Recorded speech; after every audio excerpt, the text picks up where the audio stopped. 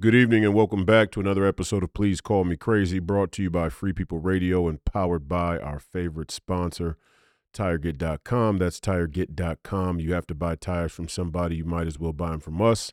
Help fund the movement, help support the movement. We believe in the freedom of movement, and that's exactly what the establishment wants to take from you now. I am your host, Royce White, here in the belly of the beast, Minneapolis, Minnesota, for episode 134. Today we have another incredible family and friends guest episode.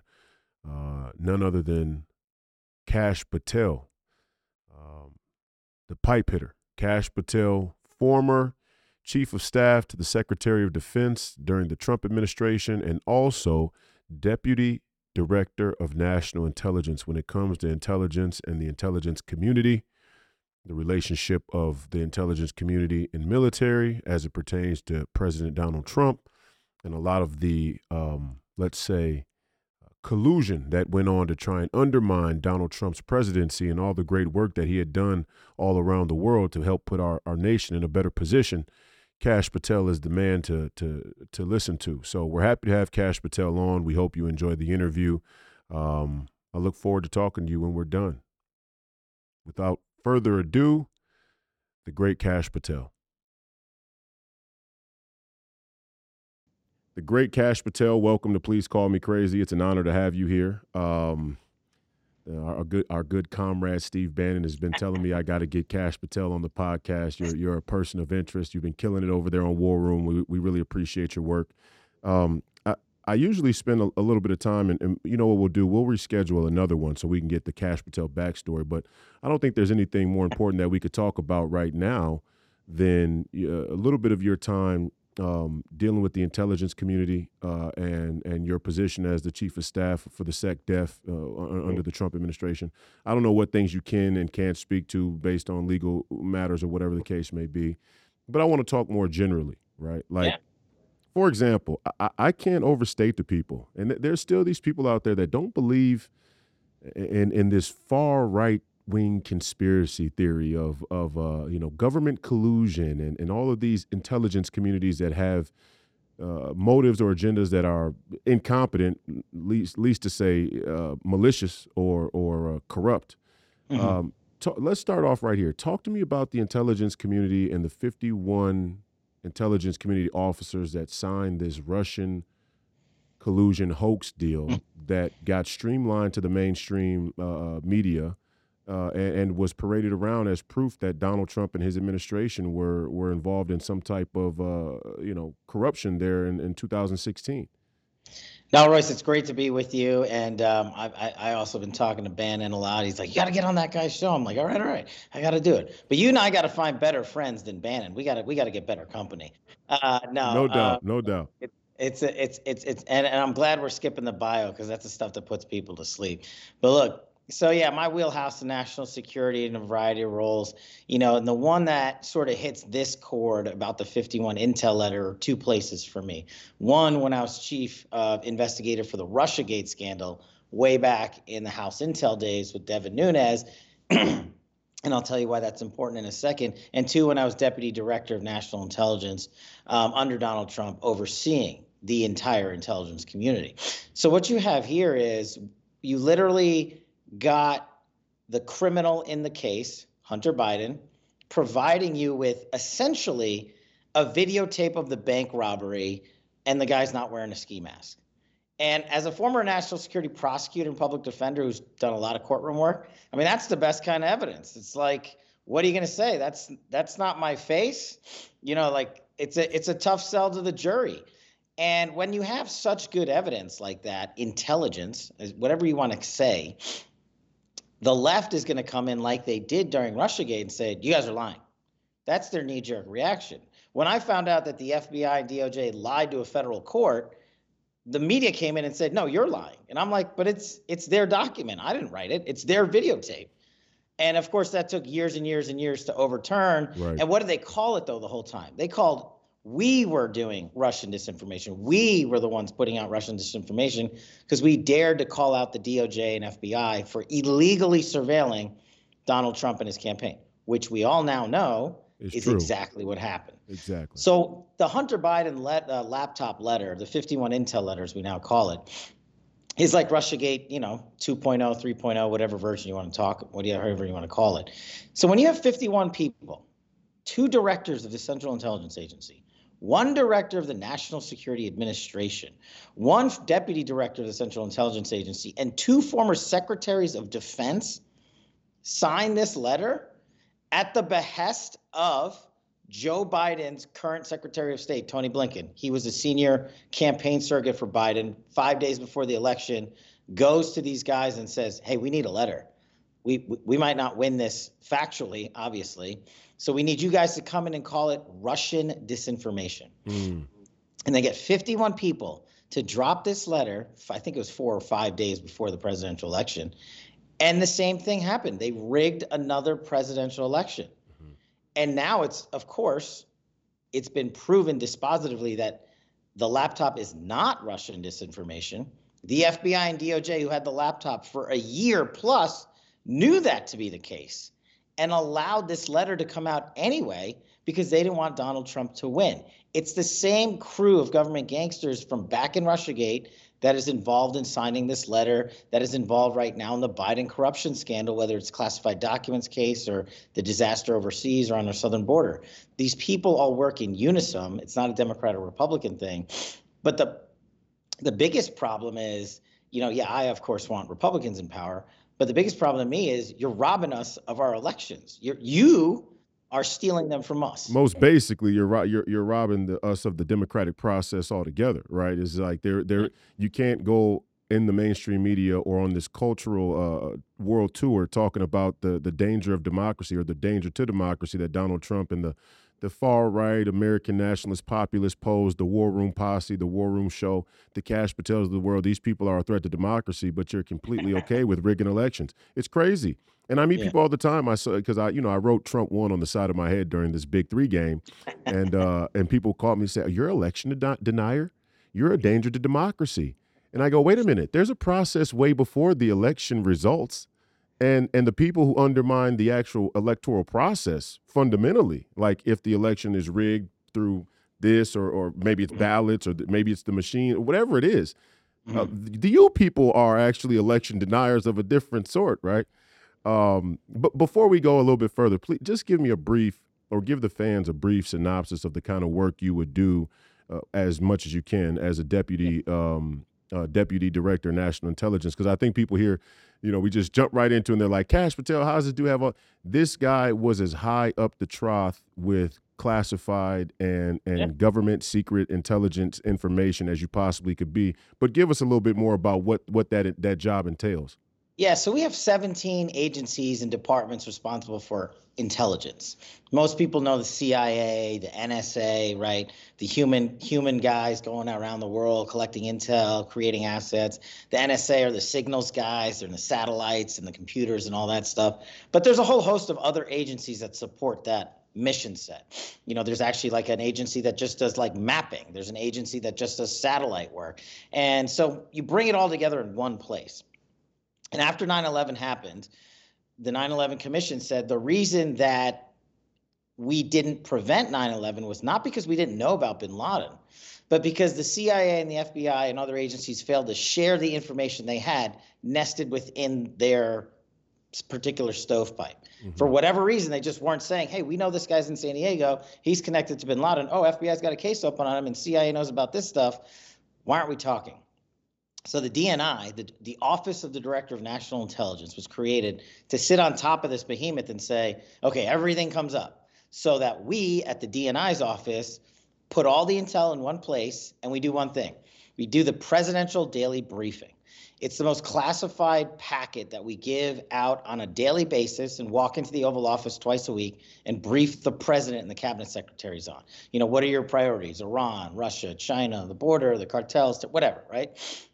And that changes over time. So when I was Deputy Director of National Intelligence, we oversaw that mission set of making sure the agencies and departments talk to each other, making sure the presidential daily brief, which in my opinion is the most important thing you can give to your government, because they are going to make decisions based on that information, is accurate. But also, more importantly, what I learned from going back to my Russiagate days is that the government used this classified process to just cover up their corruption. So we went in there and unwound it. I'll give you an example. Michael Flynn, you can like him or hate him. I didn't care. I found the evidence of Michael Flynn's innocence had been classified and not provided to him while he was being prosecuted. Right. So I called FBI and DOJ and said, we're releasing this. And they go, Chris Wray was like, no, you're not. And I go, here's how this works. You don't work for me. I don't work for you. You work for me. I own this intel. It's going out the door. And we all know what happened in that case, right? Michael Flynn was basically exonerated after 3 years of just hell.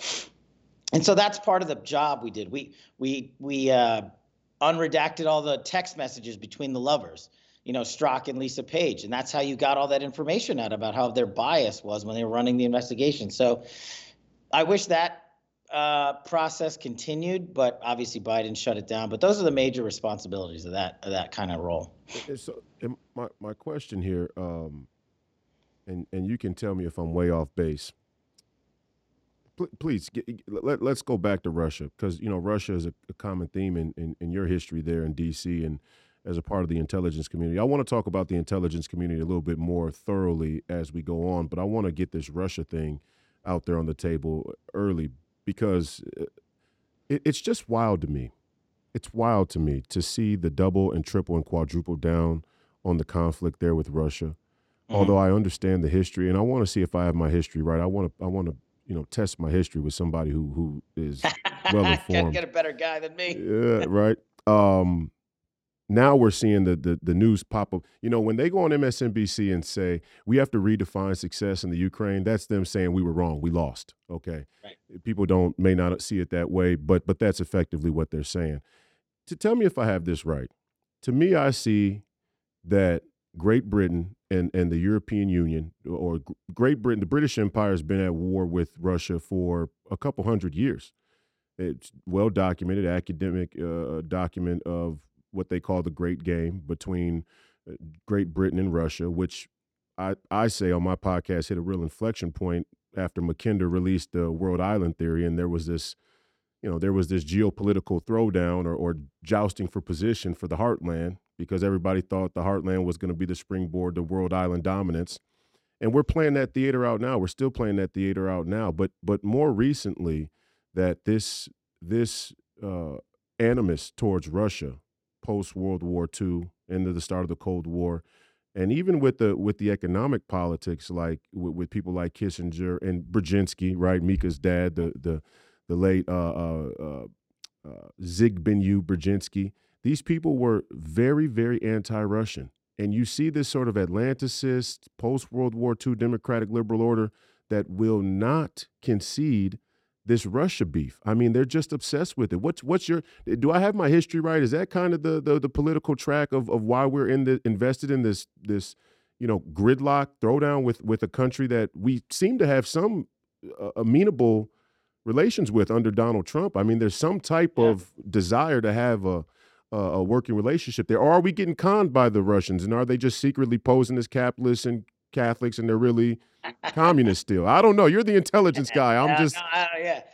No, the history's spot on. I think the problem is when, going back when the Soviet, when the wall fell and the empire fell, and then we went over to Russia, and, supposedly that was a time period where we were going to make the deal where it all stopped. Communism wasn't going to grow. The West wasn't going to interfere in their governance internally inside of Russia. And I think the one thing you have to remind people is the deal they made, the deal NATO made with Russia from a Russian standpoint, was we will not expand the empire that is the Western Alliance along your border. We will not expand NATO countries. We will not include more and more and more NATO countries if you, Russia, the Soviet Union, agree to stop interfering with, democracy. Right. If you fast forward that, I'm not saying it's right or wrong. I'm saying the West has been breaking that agreement for 25 years, literally. So if you're Vladimir Putin, people are like, why did you go into Russia? Why did you go into the Ukraine? It's not rocket science. The guy was told by the leaders of Great Britain, America, the Western European nations, and others, they were promised by our leaders, we will not add to NATO. And every decade, we added a country to NATO. Every decade, we added a country to NATO. And Putin's sitting there going, WTF, you're literally violating this international agreement. Of course, I'm going to go invade the Ukraine. I'm not saying that's never a good justification for war, but from his perspective and from the Russian people's perspective, they're thinking, wait a second, we got conned. We had an agreement. We abided by it. You keep adding NATO. Now they're talking about Sweden going in and more countries going in.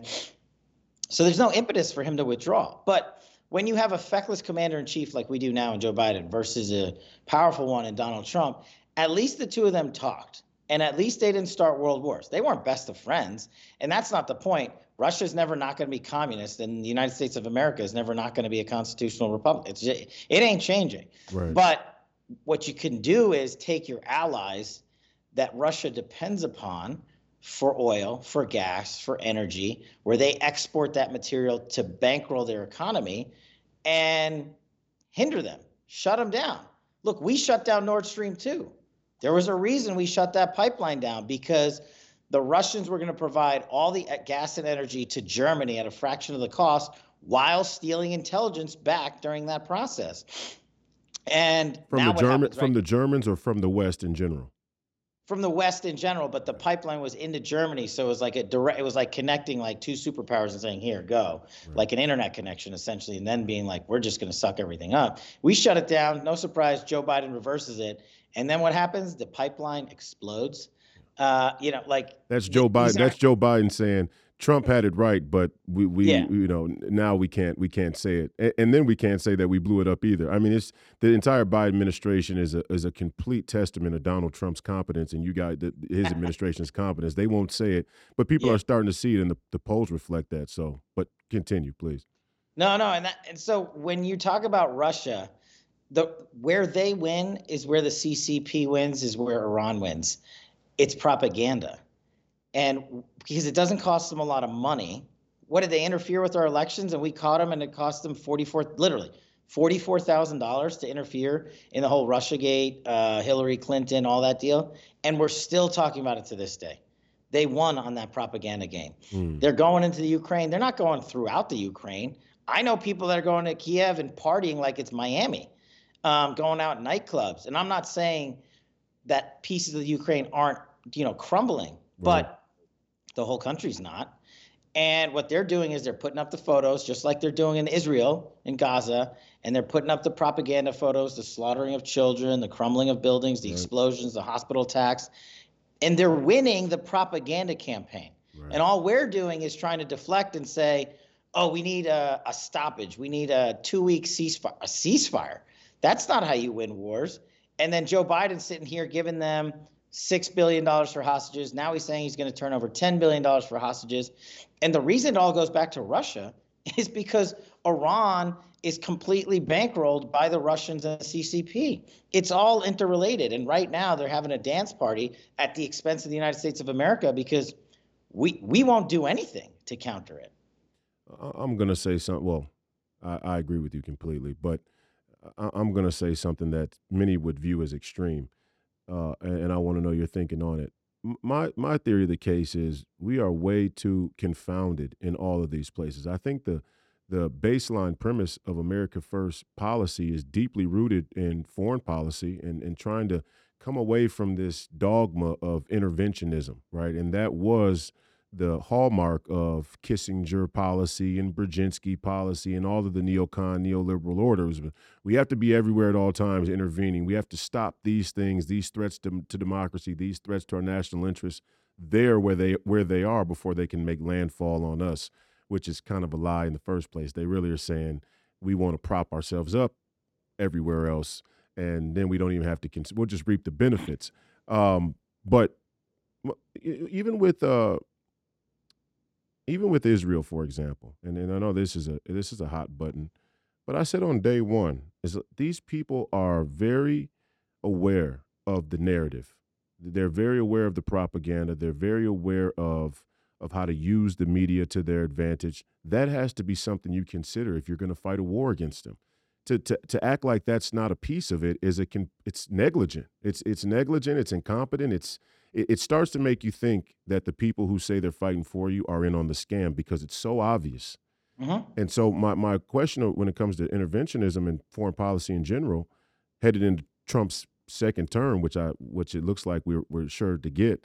I know the Vegas odds have been this way before, and we've seen miracles in the wee hours of the night for Joe Biden. But it's part of a strategy for us going forward that we need to become. Maybe it's that we don't need to have a relationship with the Russians or the CCP or any of these people. Maybe we need to come back home, bring our boys home, hunker down, be there in intelligence insofar as we reasonably can. But you see, even this deal with Russia, like I just said, and I'm kind of going back on what I said, we seem to be able to have some type of relationship with Russia, which was a good thing. It was overblown and seemed like, Trump is under the thumb of Putin. I never believed that for a second from the outside looking in, but maybe it is we don't need to have any contact. I mean, why are we so open to being in business in any sense if it's a moral issue, if it's a principle issue? Like even in the conservative movement, if the Russians and the CCP and the Iranians want to circle jerk each other in some anti-Western alliance, why are we doing business with any of them? Why don't we cut the CCP off completely? Why don't we cut Russia off completely? And to me, it seems like it's in the interest of the Europeans. And we need to have a serious discussion about our Atlanticist mentality and how much we're willing to sacrifice for the Europeans. What's your feeling about that lay of the land there? Look, you're not off basis here. And in terms of relationship, like people take that term colloquial and be like, oh, if you have a relationship with them, you're on great terms. No, Right. you got to rewind the clock back and define your relationship. Trump had a relationship with the fat man in DPRK in North Korea. He went over there for a reason. Trump had a relationship with Xi Jinping. Trump had a relationship with Vladimir Putin and Modi and all these other folks around the world. He had that to build a global relationship to say, hey, you are done launching rockets over our friends in Japan. I'm going to come see you, and you're going to shut that down. You're also going to send home the remains of over 200 soldiers from the Korean War, American soldiers, which he did. You're also going to release Otto Warmbier and another hostage we got out of North Korea custody because Trump had a relationship, which wasn't a bad relationship, but it was the one that he needed to have the impact for putting America first. The same thing with Xi Jinping. He told him flat out, he said, look, if you're going to manipulate the currency, then I'm going to exponentially tariff you to the moon. Yes. And he did. And then comes along TikTok and we shut it down. And people went nuts and the kids and the lefties went, lost their minds and said, how dare you? TikTok is the digital fentanyl for the CCP. It's just as bad, in my opinion, as putting that stuff in your arm or however you're supposed to take it and killing our youth. And Trump went in there and tariffed them to no end. He also issued sanctions to Russian oligarchs. It's a piecemeal system that he connected together to say the CCP, the DPRK, the Russians, the Iranians, we are going to cut off Iran from the global banking system, period. But not just us, all of our allies. If you do business with Iran, we're going to cut you off. These are the relationships Trump was building publicly. He would tell Putin that. He would tell Xi Jinping that. And they would say, wait a second, we kind of need the Americans, not necessarily for all of our business, but if they're telling every other country not to do business with us and making it a penalty if they do, we got to walk that back. Right. That's a good relationship. Yes. That's a relationship in which they at least respected us and we at least prevented. At the end game for me, from national security guy, Iran cannot have a nuclear weapon. Like that's where it kind of that's the end point. You got to work it back. And they can't have any of our hostages and they can't be helped by Russia. And they can't be helped by the CCP. And the CCP can't grow in the South China Sea and maybe launch a war against Taiwan, right? Their version of the Ukraine. Right. And Gaza for the Israelis. And so what Trump did was define these relationships through not just national security measures, but economic measures, State Department sanctions, Treasury sanctions, banking sanctions. And we would just block and tackle till these folks they were never going to get in line. But we wanted them to stop making threats of war, stop taking American citizens, stop killing our allies. And I think for the large part, they listened. They didn't like it, but they listened. And the media just hated Donald Trump's successes, in my opinion, which is why they just excoriated him at every turn because he was so successful. I was like, what do you guys hate? You guys hate being secure? You hate a good economy? You hate not getting drugs from China? I mean, like, what do you hate? You hate that rockets aren't being fired at our allies? Like, you don't like the fact that we're winding out of wars? I mean, they just couldn't stand that Donald Trump was the one that delivered for them. Well, and the contradiction from the left is a great barometer of our society and our culture here in America writ large. I've said in this recent conflict there with Israel and in Gaza, all of these people are pro-Muslim. They're supporting Palestine. They want to go out in the streets and say "Free Palestine," but they're completely okay with President Xi making landfall in San Francisco and getting paraded around as some modern political hero, and he's put 2 million Uyghurs Yeah. conservatively in Mhm. concentration camps, and you're against the West being racist towards Muslims or Arabs. Give me a break. I'm not buying it from them. Yeah. But I also will say I don't like to define myself by my enemies' worldviews. I think that's a pitfall of our movement right now, is that we get caught up in defining ourselves by our enemies. And when they have such an absurd starting place, to even get caught up with them is a sort of undermining of the integrity of our position. I see that often where we have this knee jerk or quick reaction to what the left is doing or saying, and all of a sudden you find yourself in a place where you've lost your footing in what's moral and what's ethical. And so let's break these three issues apart. We got the South China Sea theater. It's coming fast and furious, or at least it appears that way. You got the Middle East theater. You got the Russia, European theater. All very different theaters. I'll say this to start. And you mentioned the Iran thing and Iran getting a nuclear weapon. Another thing I said in the first week of this Israel deal is I don't buy that all of these Muslim and Arab leaders are as aligned as we like to say here in the West. Now, you can turn on Fox News and hear them go on and on about the Muslim Brotherhood, and I know them very well. I live here in Minneapolis. Obviously, they have a heavy presence here, and I'm not afraid of these people, and they know I'm not afraid of them. I know a lot of conservatives are, and it's not a nothing issue, but Islam has the same sort of fractionation in their part of the world and the same sellout mentality that we have here in the West. But yet we all, it was the Muslims are coming, the Muslims are coming, and the Iranians are going to get a nuke. Is it? Here's my thing. I made a joke. Maybe this is inappropriate. A lot of Muslims wouldn't like this, but I don't really care. I'm the hatchet man.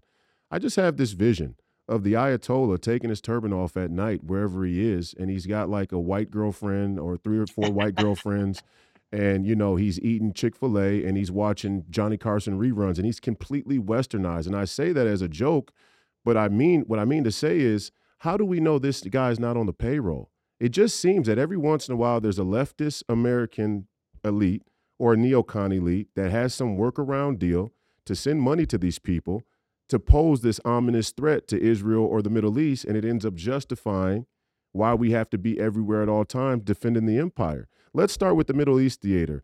Are these Arabs really as aligned as we think? Or are they suffering from the same sort of sellout fragmentation that we are here in the West? And if they are suffering from that, is it prudent for us to spend so much resource and so much time defending our allies in the Middle East from this would-be threat? Yeah, look, if you wind back the clock to the Trump administration with the Middle East, when you're talking the Saudis, the Emiratis, the Qataris, the Bahrainis, etc., and let's remind the audience, people just always forget this. There was a Middle East peace accord. That didn't happen overnight. People tried to get that done for decades. And the media tried to belittle it again because Donald Trump and Jared Kushner succeeded on that front. Well, to me, the heart of the answer to your questions are in that analysis.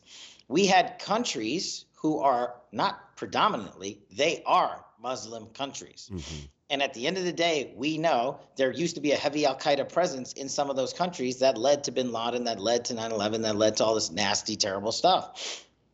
And it's still around to this day. It's still in the ethos of the American mindset. And you can't blame people for that.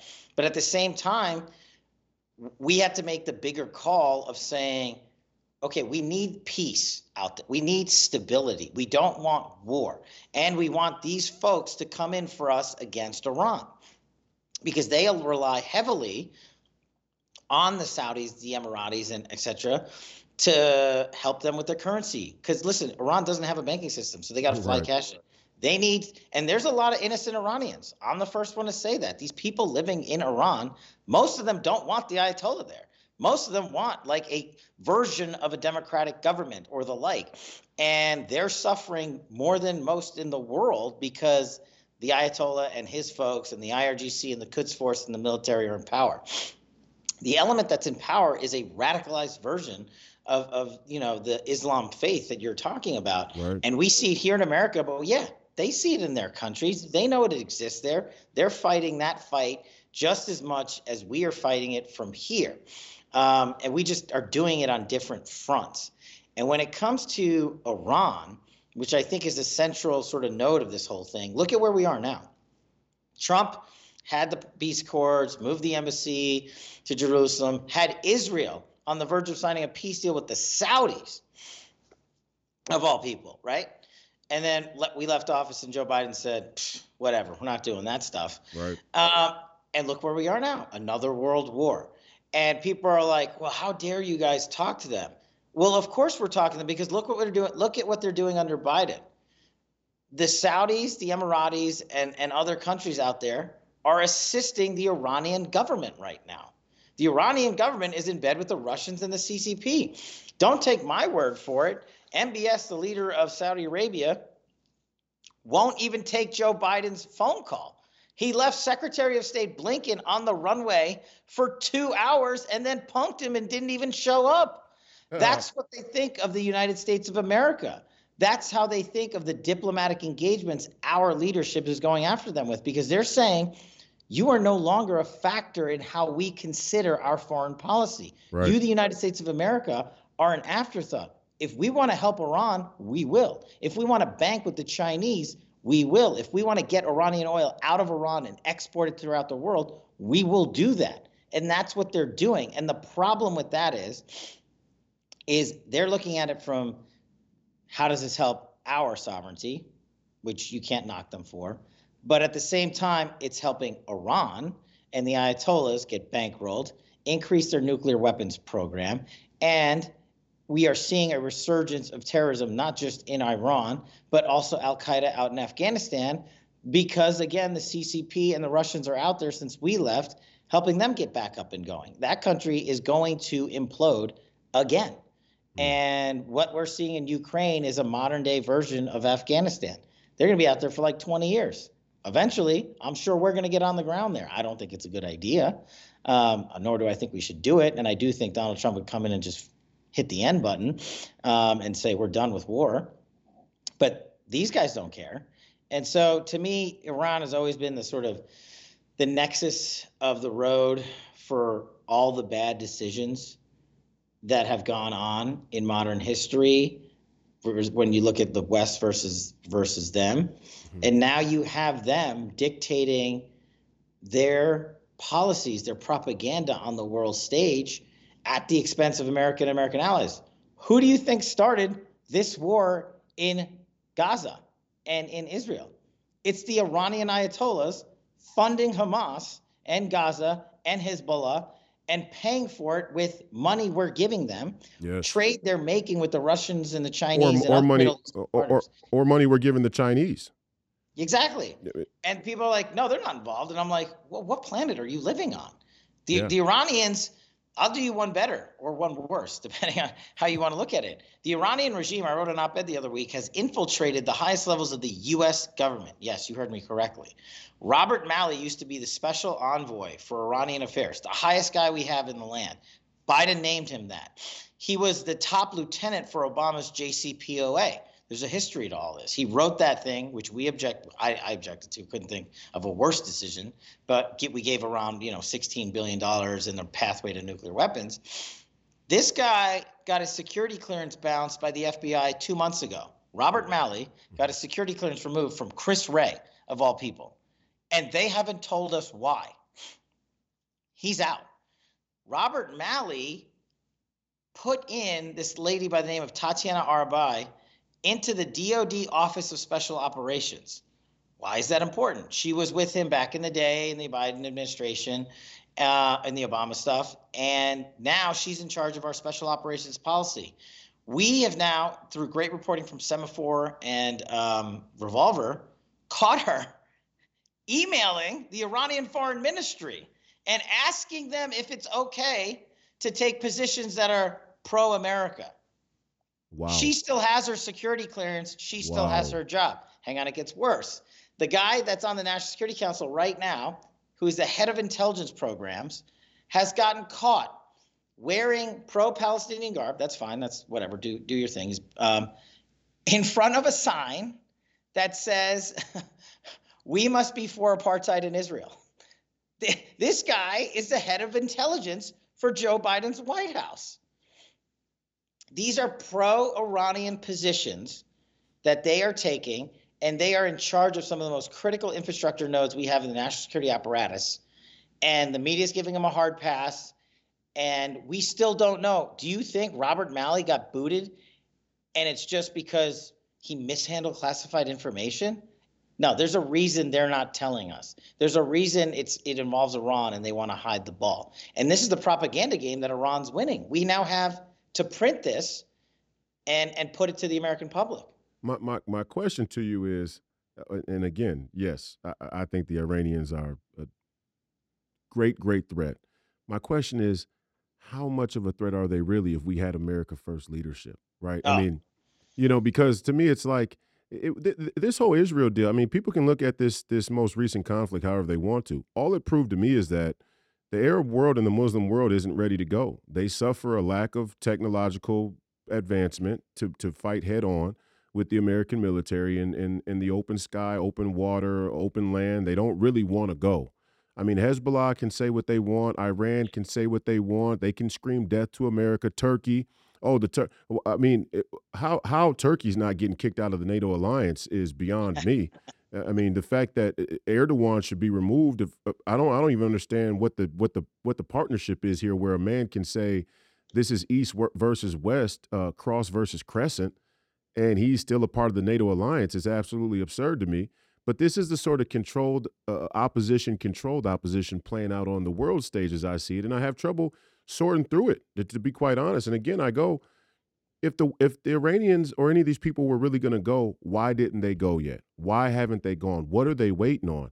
I don't think they believe that they can go. And again, and you tell me from an intelligence standpoint, my first thought when the whole deal went down with Hamas was, we're going to do a counterstrike, and we're going to go door to door. We're going to get rid of Hamas in Palestine. Cool. I agree. Great. You should hunt them all down to the end of the earth. Tough time sorting out the Palestinians and Hamas. I mean, just on a logistical basis, even Israel would admit that. And so if you didn't have the intelligence to know that an attack like that was coming, how do you have the intelligence to then go on a counterstrike that's accurate? And furthermore, how do we, if we don't have that type of intelligence to support our most dear ally in the region, to stop Hamas from loading up 5,000 front loaders and shooting them over the wall, how do we think that we can surveil Iran's nuclear advancement? I mean, these are huge security questions and intelligence questions that I think your average American is just not even paying attention to. They're caught up in BLM is aligned with Palestine, or Israel is our national ally and we have to protect them because we're Christian and God says Israel is the Jews' land, which I'm a Christian, I agree with. But I'm just saying we're caught up with those things when there are real logistical intelligence questions about our national defense and our national interests that people aren't even asking. Does the media benefit from that lack of acumen or that lack of curiosity from the average American citizen now? No, it hurts America. And the only person that benefits from it is Joe Biden, because it's his intentional failure of leadership that has led us there. I wrote another op-ed just before the Iranian infiltration went on. I think it was called something like, "How did we miss World War III? How did we not see it?" Mm-hmm. We didn't miss it. We weren't looking. That's not an accident. From an intelligence perspective, going back to that presidential daily briefing thing, there is, just like anything else in life, there are tiers. This is a top tier. This is a mid tier. This is a low tier in terms of what's important. You only have so much bandwidth. You know, you can have the greatest people in the world, but you're the ones responsible for directing them to look left, to look right, to look middle, and when they should be looking in those places and how hard. Trump was very simple when it came to prioritizing the intelligence framework, as we call it. He goes, Al-Qaeda, ISIS, hostages, the CCP, the cartels, the Russians, that's tier one stuff. Get after it every day with everything we have, okay? Roger that. Sign that off. We put that into the bloodstream, and you saw our successes about wiping out al-Qaeda senior leadership, killing the emirs of ISIS, Baghdadi, Soleimani, 54 hostages, smashing the cartels down south, putting up a border wall, crushing Chinese fentanyl. I mean, we were just on it. And nobody launched a war. We didn't, you know, we were looking for it, but nobody launched one. Biden comes in, and the president is the one that sets the priorities in the intelligence framework. It's called the National Intelligence Priorities Framework, the NIPIF. And that's their lawful duty to reorient it as they see fit. But here's the reality. Biden removed some of those top priorities because he said, and he continues to say till last week, the existential threat of our time is climate change. Okay. Well, here's what happens when you take 10,000 intelligence warriors and special forces operators and you say, no, it's not Al-Qaeda, it's not Iran, it's not their nuclear program, it's not the Russians, it's not the CCP. I need you to bunker down on the setting sun and the rising seas. Literally. And the Department of Defense, and you don't need to believe me that this happened, under the Biden administration, the DOD, where I used to be the chief of staff, their first major concept of operations, that's what we use the terminology on how we're going to move the building, the ship that is the DOD. The first one that they wrote for the 3 million employees of the Department of Defense was on climate change. The Department of Defense under Joe Biden's number one priority was on climate change, followed shortly by diversity, equity, and inclusion. And you and I can laugh about this because you got a black guy and a brown guy on this show hammering this stuff out, and they're going to come at us and say, oh, those guys are Nazis, which, you know, I can't wait to hear that. It's hilarious. Like, Donald Trump's a racist. And I'm like, look at me. I mean, you know, like, what are you guys talking about? But when you catch them in their actual racial profiling, in their actual, you know, whatever they want to call it, DEI, which is just another government discrimination. When you catch them in discrimination, 100%, that's the word. When you catch them discriminating for people who should have the job, that just whoever's the best at it should be in charge of these positions, right? And you put in someone else because they're brown, I'm offended. Like, no, put in the better man or woman, right? But you ask, you know, how this happens. So when you tell the entire national security mission, don't look for Iran in their nuclear program, they march on in. And the same thing with the SDF or the IDF in Israel. They went through the same woke, you know, policies that jeopardized their national security apparatus. And to go to the end of your the line of your questioning, like, okay, how do we miss it? But now, what are they doing? Why aren't basically, so you're saying, if I'm hearing you correctly, you're saying that your assessment is we were asleep, but the attack that Hamas launched kind of woke us up, and now all the gears are back focused on a wartime sort of. Well, I hope so. Footing. I don't. You would hope so. Because, you know, Joe Biden came out again last week and said the existential threat of our time is climate change.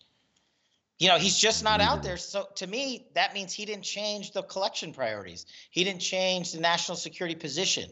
The azimuth is still over here on the sun instead of over here. And here's the other thing. You can't reverse engineer that kind of gapped intelligence. You can't just be like, oh, we're all in now, we're going to fix it. You missed it for 2.5 years. This war happened as a result of it. And you can't govern from the bowels of the radical left-wing media headlines on national security. That's what they're trying to do. Yeah. And then the reason, when you have an enemy who's smart enough to pick up on that, but also knows the limitation of their power, like, you're like, hey, why didn't they just go in there and wipe them out? What are we waiting for? What's Russia waiting for? They're winning the propaganda war, and it's costing them almost nothing. They are defeating America and Israel on the world stage. Why would they do anything more? They're going to let this bad boy ride for years. They want Joe Biden to stay in power. they're not stupid. If they actually launched a nuke, it's game over. If they actually launched a missile at an American ship, it's game over. They're not going to do that. They're not dumb. They're going to, drop a few grenades around an American base. They're going to put in the mainstream media, look, we're attacking the great enemy of America, and we're going to do nothing. What's Joe Biden's response? But is part of it. And some people thought that the attack from Hamas on Israel was an attempt to get us to overreact, like you said, drop a few grenades here. I know the people of Israel certainly don't feel like the atrocity that took Right. place was a symbol of that sort of asymmetrical strategy. But from a world standpoint, you could certainly see how now they're going to draw the West into another theater there in the Middle East that could be long-standing and have unquantifiable problems that we don't really see yet. Do you think that attack that day may have been more of that same strategy? Like, we're going to get you guys to overreact. Because, again, and this is where, respectfully, the conservative movement, we're getting real dangerous on a two-front war. And this is part of the danger of an asymmetry, right? It's like, well, we're here on this one, but over here we're kind of – you could just as easily make the claim that Hamas's entire intent was to make Israel look as though they're the barbaric force on the world stage, and that they're winning that war too. And even if they shouldn't be winning that war from a historical standpoint or whatever you think about it, that is the fact. And when you corrode the intelligence of the average American citizen or world citizen to the point that we've allowed it to get to through our public schools, I mean, down to the grade school level, right? They don't even teach American civics anymore. I think on day one, Donald Trump should make an executive order that can't do that because everybody's got their autonomy. But we got to get some American civics back into the federal curriculums. Or I guess he could do it. You could say we could just give them all my new book. There you go. Yeah, start with the Kash Patel book. So do you think that this Israel attack was out of pure hatred and an actual attempt to take Israel, or more of the same drop a grenade, shadow game type of propaganda? Look, this is their singular life goal. If you are a Iranian-backed rebel, if you are Hamas, if you are Hezbollah, if you're a Shia militia group, your whole life is, how do we get after Israel and by extension America? Right. Death to America. That's it. And what they did, and look, they are patient. They'll wait another 40 years if they think that's the best time to do it. They've been waiting and waiting and waiting, and they knew during the Trump administration that ain't happening. And they waited, and they found the right intel gap, and they found the right time to go in at the right measure. Notice they're not, going over there and blowing up downtown Jerusalem. Right. That would be a step too far. And they're pulling back at certain points, saying, oh, we'll give up some hostages here and there. They're playing it the way they need to extend their campaign in this war. Because as long as it's in the headlines, they're winning, America and Israel are losing. And, I'll bring you an example that will probably cause a lot of controversy. Mm-hmm. There was a hospital that was blown up in Gaza. And people are like, oh, the Israelis did it. No, they didn't. The Iranians did it. They don't care about false flag operations. They don't have any rules of law or warfare. They will do whatever advances their narrative. And it's like Nord Stream 2, right? Why would you blow up your own stuff? The reason you do it is because it advances your narrative. It gives you and your people the animosity to be like, how dare you go in there and disrupt and kill innocents? We are going to go all in. Well, I want to back your point here, because on my show I've been very critical of Israel and the IDF, even though it's not popular in our conservative movement. But I've also been very unabashed about the Muslims and the Arabs and where they stand. Look, to your point, people would look at that and go, well, where's the evidence that Hamas would do this? What could you point to suggest that Hamas would blow up their own hospital in the interest of the propaganda? Their entire policy is that we will use civilians as a measure to deter the West or Israel from full force. I mean, they're open about that. And that's not really hidden. That's not conspiracy theory. And also, you could look at the general policy of death to America and how open they are, right? Because you can be critical of Israel, you can be critical of the competence and how they decide to do things, and are they being, are they going too far as well, and is it fight? There's a lot of ways to look at it, but one thing you can't ignore is when your enemies stand up on the world stage and say, "Death to America." Okay, hold on.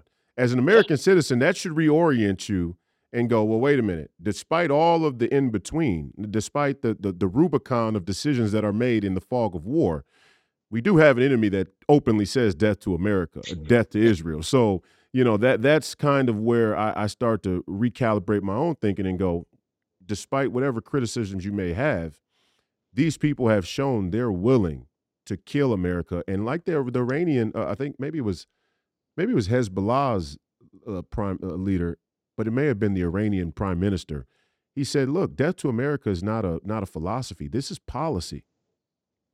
Whoa, you guys are looking for a fight like that. Let's get to it. And it's almost like they're egging us on. And are you worried about that if Donald Yeah. Trump wins, that they're going to escalate to a point where they are trying to draw us into a more a deeper level of kinetic war at the behest of Russia and China, who may be planning their own things? Are you comfortable with the safety there in the South China Sea to get into a further war in the Middle East, or do you think that we could get a little more forceful in the Middle East and still protect Taiwan if that's decided to be the priority? It depends on who the commander in chief is. If Donald Trump comes in, I'm not worried about it at all. There will be no war with Iran. This conflict, this war in Hamas and Gaza will end. The Ukrainian Russian thing will be over, and Xi Jinping will do nothing in the South China Sea but float a few boats near the coast of Taiwan, get the propaganda machine going. Fine. If that's what you want to do, no problem. I'll send a massive show of force with our Fifth Fleet Carrier Group out there, and we'll go tit for tat on the photography parade. We did it before. Nobody launched a missile. Nobody died. And that's the important thing. If you want to have a show of force trade-off, I'm fine with that all day long as it's not an actual war. Right. Right? Right. That's good by me. If Donald Trump's in there, the Iranians know they're not launching anything. They are going to figure out a way to blame Donald Trump for the conflict and the resolution of the conflict at the cost of the innocents in Iran and the innocent Muslims. And they're going to spin that narrative with the Russians and the Chinese assistance on the world stage, and they will use it as fuel again to look for their next opening down the road. And they won't do that if Biden is to remain in power. This is going to continue.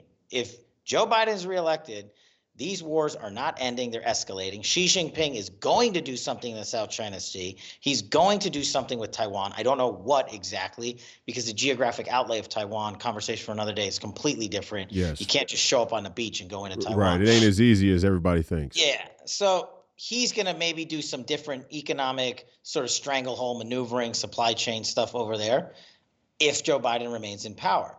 But if he doesn't, then we're going to talk about the reorienting of currency manipulation. We're going to talk about free passage in the South China Sea. We're going to open up the Red Sea and the Strait of Hormuz and all that stuff again for oil traffic. I mean, these are things people never think about. But when like 6 tankers get banked up in the Strait of Hormuz, our gasoline prices triple. And that's what Iran's doing. Little things like that people are just like, what are you talking about? To be clear, for you black single mothers out there who, for some reason, the Democrat plantation, the Democrat apparatus feels comfortable taking their rigged election statistics. I was telling a black woman this the other day in the community. I said, "Are all of you really vote 90? Are you really vote 97% Democrat?" Now I have questions, because if I question the election results in general, then I have to question the demographics of the results as well. And I say, you guys don't realize when this failure of foreign policy takes place, it affects you and this is inflation. You're not going to be able to support the 2 kids that you. I mean, this is such a clear way for the conservative movement to, and this is why I had you on the show, to articulate how the global affects the local. And we get caught up in some of these cultural wedge issues. And the last thing I'll ask you before we go is, do you think this failure of intelligence is partly due to a sort of woke focus with climate change, but also partly due to surveilling us, the conservatives, as the real national threat? Is there a significant portion of the intelligence community significant enough that has been aimed at us as nationalists and populists and Donald Trump supporters that would contribute to them missing vital information in essential places? Absolutely. We just found out that the FBI came off a child pedophilia criminal thug because he was ordered by Washington, D.C. to lift that operation out of the Midwest and go focus on January 6 targets. That guy who ended up committing more child pedophilia and got caught in a separate state and thankfully now is behind bars. One example. Two, me, the head of the Russiagate investigation during Chairman Nunes's tenureship, who exposed the FBI's corruption and they're lying to a federal court and their unlawful surveillance, etc. What did we just find out? That FBI under Chris Wray and that DOJ under Rod Rosenstein illegally surveilled me. We just got the records from Google that they subpoenaed all my personal information, all my banking information, my phone records, my text messages. Yeah, and do you know why we found out? Because the 5-year window for notification suppression finally expired, and Google of all companies called me and said, hey, by the way, we want to let you know this. So we notified Congress. Wow. I filed a federal lawsuit against Rod Rosenstein and Chris Wray because you're right. This is your intelligence and law enforcement priorities. You're going after Americans who are doing their job in government because they're exposing your corruption. You know what just happened 2 weeks ago? It was found out that 10 more staffers were surveilled during the same time. 10 more congressional senior staffers were surveilled by DOJ and FBI without a basis to do so. And they just came out and admitted it. And they just said, oh, we're changing the rules. Don't worry, nothing to see here. This is the two-tier system of justice I talk about. These are the government gangsters I talk about. Yes, I'm going to do a 30-second. Buy my book. Please buy my book for the holidays bestseller. Anyway, Government Gangsters by Kash Patel. Go buy the book. Donald Trump called it the blueprint for 2024. It's a bestseller. But the reason, he essentially was like, you got to write this book. I was like, I don't want to write a book. Oh, man, it's like a lot of work. Right. But he's like, you keep going on and doing media shows and people keep asking these questions like, I bet half your audience didn't even know we were illegally surveilled. I bet they don't know the intricacies of how the FBI was forced off criminal cases to go target January 6 people, America First MAGA patriots, and criminals were let go in middle of America because of that. So we put it all in one place, but where it originates from is the people at the top make these decisions to weaponize government and law enforcement and intelligence. Well, what's been the heart of our conversation today, that's not an accident. And all these people, it's not a Democrat or Republican thing. That's what I keep telling folks. No, it's a uniparty thing. They need to defeat Donald Trump. They want to stay in power. And if they do, they get to go to the swamp. They get to have their 4 years in. Then they get to have their $10 million payout. Ask Esper, ask Gina Haspel, ask Rod Rosenstein and Chris Wray and the 56 other government gangsters I list in the back of the book by name and title. That's the government morass that Donald Trump blew up. And it's not an accident that they're doubling down their efforts right now to make sure he doesn't come back. Because here's the thing, the defense industrial complex, and we can talk about it next time, to me is the worst. They do the best work and the worst work out of all the lobbyist group combined. When we have a war, they have a party. When we got 2 wars, they're having 10 parties. Because they're making money. And that's why you hear people in Congress saying, yeah, we gotta print another 150 billion. What are you talking about? Where are we getting this money? They're part of that cyclical beast that is Washington that Donald Trump just nuked. And they're afraid if he comes back, he's going to finish the job and he's going to end that corruption. Yeah, a reckoning. A reckoning is on the horizon from the America First nationalist populist movement. The great Kash Patel, ladies and gentlemen, we appreciate your time today, brother. We got to have you back on the show soon. I'll get in and schedule you for another hour. We know you got to run. You're a busy man. We look forward to having you again. I thank you for stopping by today. The fight continues. Godspeed. Anything else? Any parting shots? Where can we follow you? Where can we buy the book? Obviously on Amazon or wherever else. Don't buy it from Amazon, or where should people buy it? No, thank you, my friend. I really appreciate this. I'm looking forward to our future conversations. Go to governmentgangsters.com, governmentgangsters.com. We're selling signed copies, memorialized copies, whatever you want in there. And yeah, it's at Walmart, Target. Yes, it's on Amazon. You can go buy it there too. But go to governmentgangsters.com. You got to ask yourself, why did Joe Biden spend 10 months blocking the release of my manuscript? It's because of the conversation we're having today. I had to go to federal court to win the rights to release my book, and it took a year. And there's only one place to follow me. I hope you and your entire army join us on Truth Social. We are kicking butt over there. I'm at Kash, at KSH on Truth Social. It's the only place I post. And I think you would have a massive. I finally convinced Bannon to start going full bore on Truth Social, Yeah. and we're gonna have some fun come the new year. We got some exciting announcements. That's great. You got to get me connected with the people over there at Truth. I'm willing to post over there as much as possible too. Done. I remember when Truth Social first hit, and there was this waiting period where you could even be on the site. We're all past that. We're all past that now. I'm on the board of directors, so I'm going to sync you with my Truth Social team right today. I appreciate that. Hey man, we appreciate you. Look forward to it. We'll get a time together for you to come back. I know the audience appreciates it. Have a great day, man. We appreciate it. Thanks, brother. Happy Thanksgiving.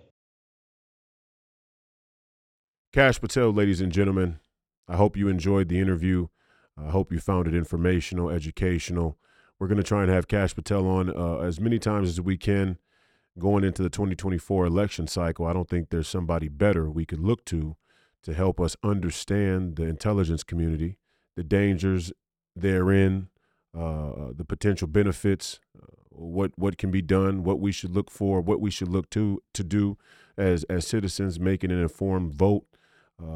At a time where the nation's security, the intelligence community, the scope of military and government is as important as it's ever been in our nation's history. So we're going to try and have Kash back on as many times as we can. I thought that was an incredible conversation. I really enjoy listening to Kash Patel and talking to Kash Patel. If you want to know more about the book that Kash mentioned, you can go get his book online, and I advise you to go do so. We're going to put the link there in the description. As a bit of housekeeping, freepeopleradio.com is up and running, and our store is finally here. The store is great, in my opinion. You can buy a number of items from T-shirts to sweatshirts and hoodies and household items and journals and all kinds of things that express the sentiments here on Please Call Me Crazy and in the Free People Radio community. So hopefully you'll visit the store, freepeopleradio.store, but you can get there by visiting freepeopleradio.com and hitting the store tab in your navigation. And I hope you enjoy it. Look for more merchandise to come, more items to come that are fun, that help symbolize what we're doing here on the podcast. We're still waiting on those Spit on the Floor T-shirts. I really wanted those ones to be special. I know a lot of you are waiting on those, but the Godspeed T-shirts are my personal favorite. But the Cuck Slayer sweatshirts are a close second. So a lot of fun stuff there on the store, freepeopleradio.com. You can also find out where to follow and listen to the podcast. Again, I hope you enjoyed Kash Patel, and I hope you all have a very, very happy Thanksgiving tomorrow. Enjoy it. Spend time with your families. Eat well. Bless the food. Be thankful. Nothing more important in today's culture, in today's society, than to remember the importance and the value of gratitude, not only to your family members and your loved ones in your community, your children, your parents, so on and so forth, but also God, right? And your gratitude to God for the miracle of even being alive. That's it for me. I hope you all have a happy Thanksgiving, and I'll see you on Friday. The fight continues. As always, Godspeed.